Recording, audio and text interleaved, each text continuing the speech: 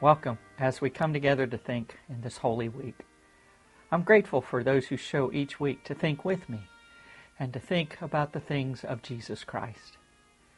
This week it's really meaningful because I wonder what Jesus was thinking those last hours. Those last hours as he willingly gave himself up so that humanity could find life. Not just life, but abundant life. A supper with his closest friends. I can only imagine it brought up memories of trips on the Sea of Galilee, of meals on mountainsides, of fishing expeditions after long nights, of sharing and of relationship building that happened in the homes of those who believed and the homes of those who didn't.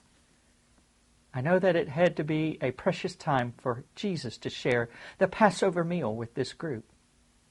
He must have thought that using the symbols of this traditional meal, bread and wine, would stand firmly for years to come as symbols of his own life and death. The bread, his body, given to be broken for the sins of humanity. The wine, his blood, shed to cover all past and open all futures. His love must have been so great for those around the table. Hanging from the cross on Good Friday, I can only imagine what he was thinking.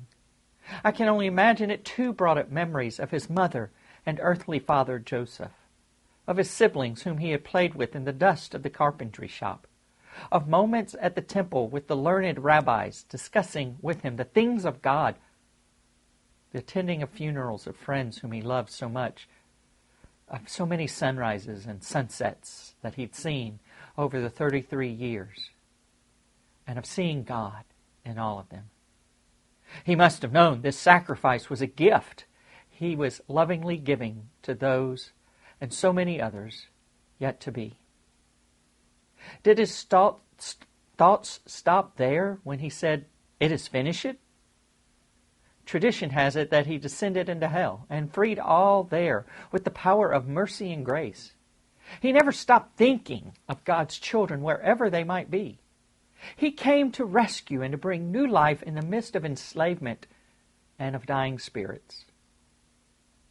I do know that as the sun rose on the third day, as morning broke, his thought was to break forth and to bring the final triumph of righteousness as he broke open the tomb and once and for all, put death out of the running. His thought was to reach his beloved disciples and to free them, to free Mary, to free his earthly family, to free you and me from the tomb of death. The old spiritual says, when he was on the cross, you were on his mind. I also believe when he broke through the tomb, you were in his heart. Friends, this is the most powerful and moving of weeks. I invite you to go all the way to the cross, thinking about Jesus. But I plead you not to leave him there, but to follow on to the empty tomb, and to know this all was done because God loved you. Because you were on Jesus' mind and heart all along. I think this might be what he was thinking. This is our celebration. Let's not to forget to celebrate and to live as Easter people every day. I invite you to join us on Friday for our Stations of the Cross at 1:30, starting at All Saints Episcopal, or at 7 p.m. for the Good Friday worship, and then at 7, 9, or 11 on Easter Sunday for the Grand Resurrection.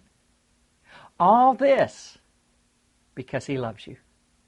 All this because I love you too. May you be blessed as you move through the rest of this Holy Week. And I look forward to seeing you very, very soon. God bless.